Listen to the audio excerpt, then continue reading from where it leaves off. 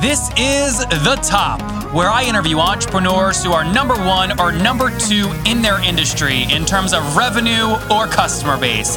You'll learn how much revenue they're making, what their marketing funnel looks like, and how many customers they have. I'm now at $20,000 per talk. 5 and 6 million. He is hell-bent on global domination. We just broke our 100,000 units sold mark. And I'm your host, Nathan Latka. Okay, Top Tribe, this week's winner of the $100 is Dustin Goodwin. He's in the HR industry, specifically in the software as a service space, looking to increase his revenue. So congratulations, Dustin. For your guys' chance to win $100 every Monday on the show to build your idea, simply subscribe to the podcast on iTunes now, and then text the word Nathan to 33444. Again, text the word Nathan to 33444. You are listening to episode 318 of The Top, and coming up bright and early tomorrow morning, you are going to hear from someone who's 23 and his Asian parents don't like the non-traditional entrepreneurial route that he's taking. Top Tribe, good morning, good morning, good morning. Our guest this morning is Danielle Morrill, and she's a technology executive with more than 10 years of experience solving business problems with software. She's currently the CEO and co-founder of Mattermark, organizing the world's business information.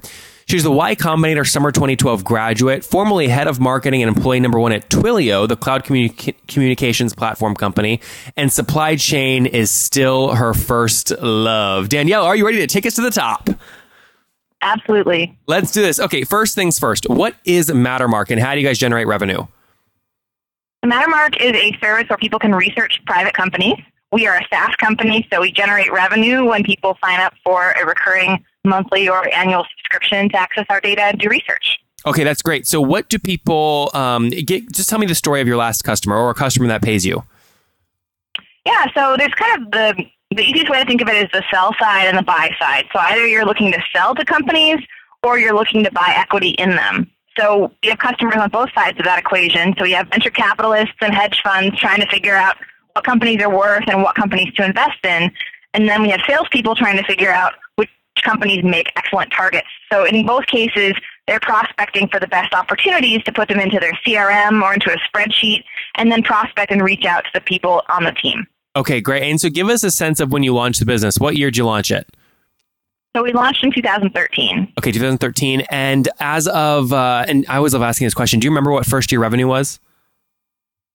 I mean, I think it was a couple $100,000. Pretty small. You got to start somewhere though, right? Absolutely. I was very proud of that at the time. I'm still proud of it. Yeah, that's a good one. Now, where did you give people some more context? What did you leave in order to start Mattermark? So, I left Twilio ultimately to start my own startup. And actually, we started as something completely different called Referly. That's the company that got into Y Combinator. We did that for about a year. And we realized it was a terrible business, terrible margins. We were never going to make much money. Was that an ambassador program, like a referral program, affiliate marketing? Pretty similar to that. Yeah, it was affiliate marketing, but kind of consumerized so anybody could use it really easily. Okay. Okay, great. So you pivoted. Cool idea, but you don't make a lot of money being the middleman. So we decided let's do something where we're really building the software and where we're the ones creating the value. Okay, so we built that company. So so you pivoted, obviously. Did you pivot while you were still at Y Combinator or after Demo Day? It was after, so it was about 6 or 7 months after. Okay, and what the founding we inspired team? Everyone. I mean, I wouldn't say we pivoted. I would say we shut down the company completely, and then we started as something new. Okay, so Y Combinator, do they have their typical equity structure in your new business or no? Yes. Oh, they so do. It's all Okay. the same investors. It's all just rolled over into the new company. Got it. But you got rid of any liabilities. You probably didn't have any, but you just cleaned everything from new. Yep. Okay, exactly. very cool. Very cool. And how many co-founders are you? Is it you and one other, or you and 3 others, or what? It's me and 2 others. Yeah. So my husband and then my friend Andy are my 2 co-founders. Oh, very cool. Okay, and who kind of break down the skill sets of each? Who's the tech guy? Who's the business? Yeah, I mean, I think it's kind of evolved over time. So, when we first started out, my husband was our CTO. He and I coded the initial product. Okay. I don't really get to code anymore, obviously, doing CEO stuff. Andy runs sales and growth. So it's my friend Andy, our other co-founder. And then I'm really doing the CEO role now. So I'm running finance, G&A, leading product, kind of coordinating throughout the company and managing the senior executive team. So Daniel, the show gets, again, millions of listens. One of the things I always get questions about is, Nathan, I'm trying to start a business and I don't know how to have the uncomfortable conversation with my partner about how to distribute equity early on. What did you guys do? Did you do it diplomatically and do 3-3-3 or a third or what? Well, I don't think you should do it even split, because it's not ever even. Yeah, I agree. So how'd you do it? Also, if you can't have that uncomfortable conversation, I've got news for you. There's going to be way more uncomfortable conversations down the road. So this is a good training ground for that. But yeah, I totally agree. How'd you do it?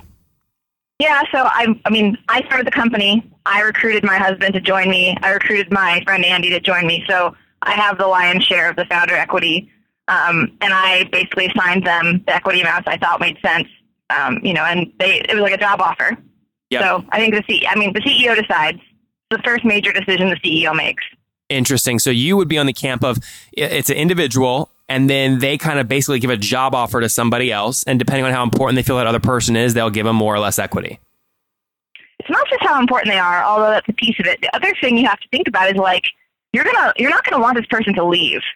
They're going to be a huge part of building the business with you. You don't want them to come baback to you a couple of years later and say, I think I got really screwed.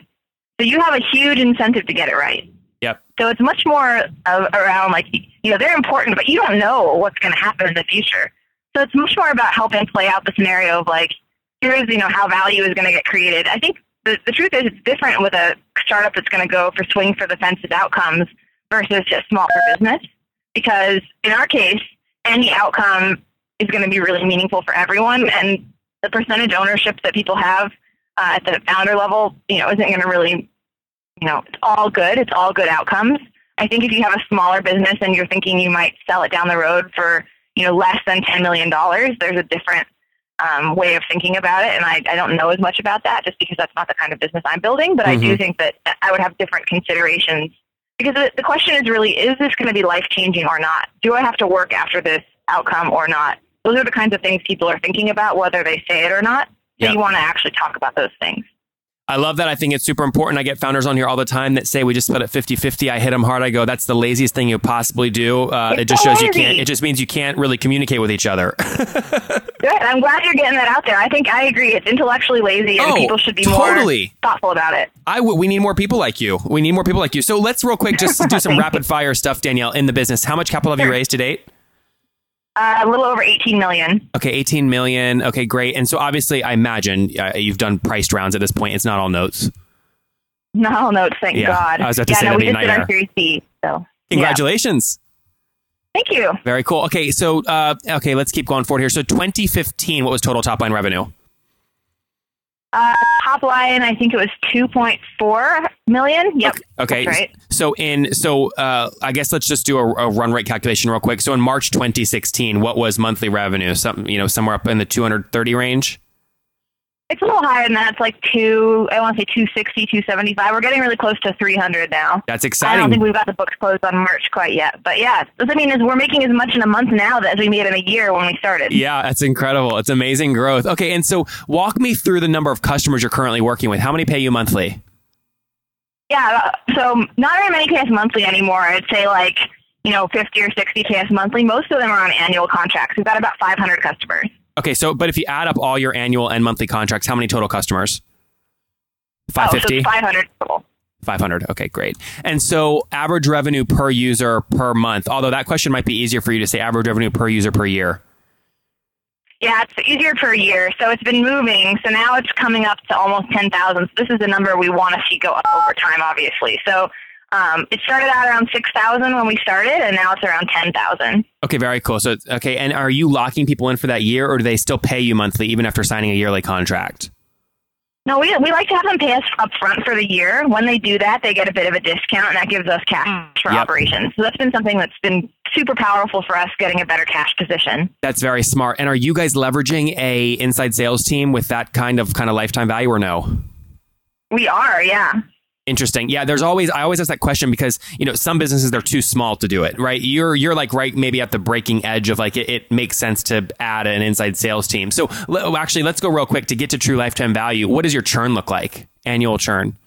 I mean, I think Annual churn at this point is like sub 10%. Okay. Great. So I you're think the churning thing less you than wanna 1% think about per with month. lifetime value and yeah. So the thing you want to think about with lifetime value and fast though, first of all, we don't totally know. Even though we're 3 years in, Yep. we actually don't know because our product has changed a lot and our customer base has changed a lot. So like I want to say 80% of our customers were acquired in the past 18 months, right? So we don't have, not everyone has turned over on a year yet.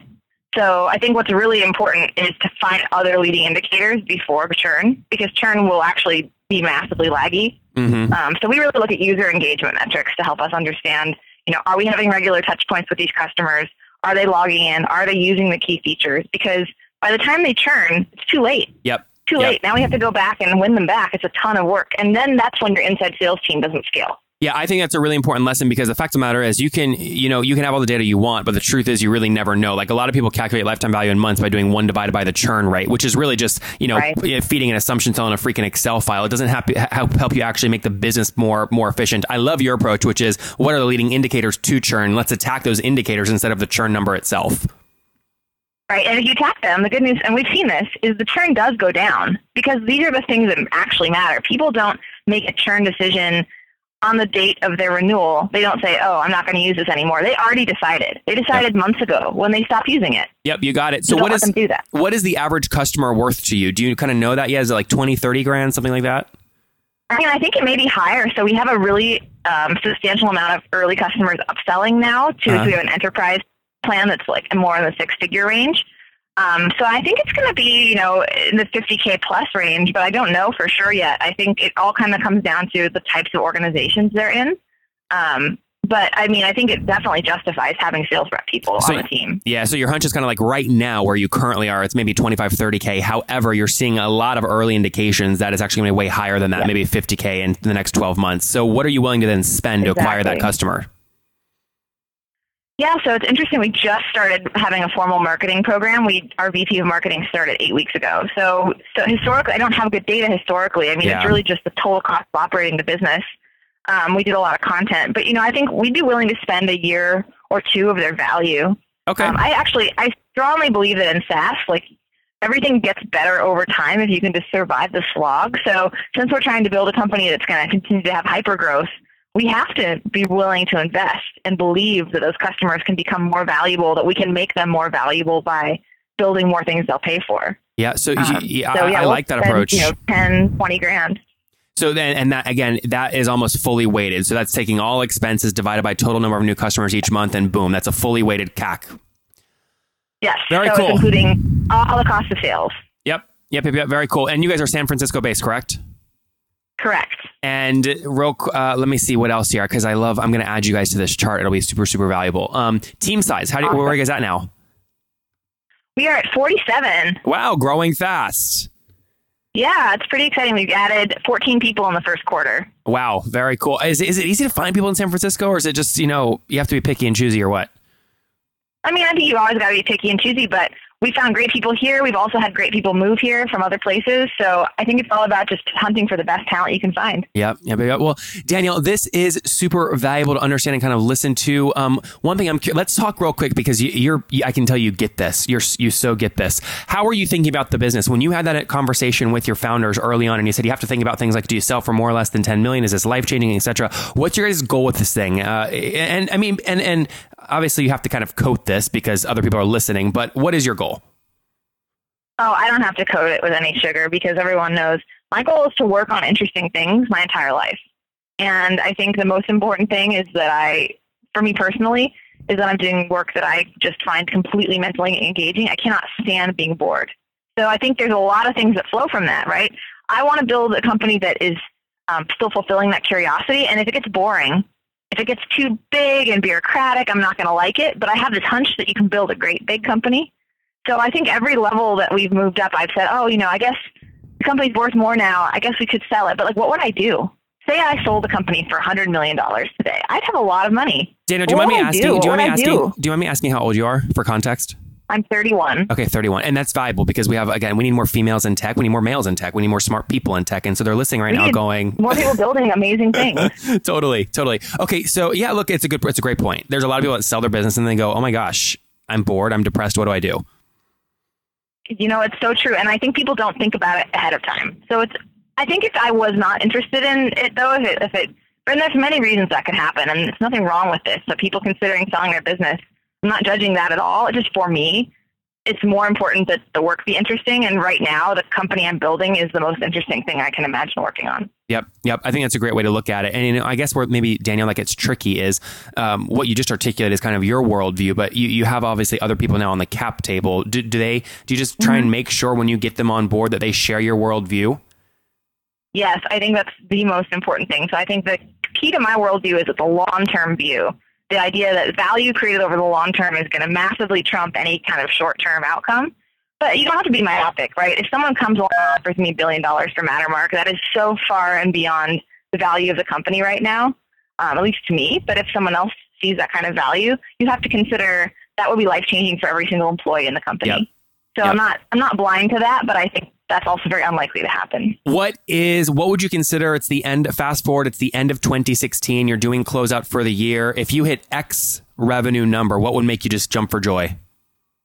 Oh yeah. I mean, I think if we hit basically 2X of what we did last year, so 4.8 million, I'd be thrilled. Anything beyond that is just icing on the cake. But I think that's a very solid year. I mean, continuing to grow, triple digit, growth is really where it's at. And you're currently at, doing 275 per month about, which puts you, I think, at about a 3.3 million annual run rate. So a lot of growth there. That's exciting. Well, Danielle, before we get to my favorite part of the show, which is the wrap up, tell me real quick, if people want to connect with you personally online and follow your journey, where can they do that? The best place is going to be on Twitter. It's my first name, last name, Danielle Morrill. A lot of double letters in there, but that's the best way. For us dyslexic people, that's tough, Oh, I know. I'm so sorry. Okay, Top Tribe, do not forget your chance to win $100 right here on the podcast every Monday. It's very simple.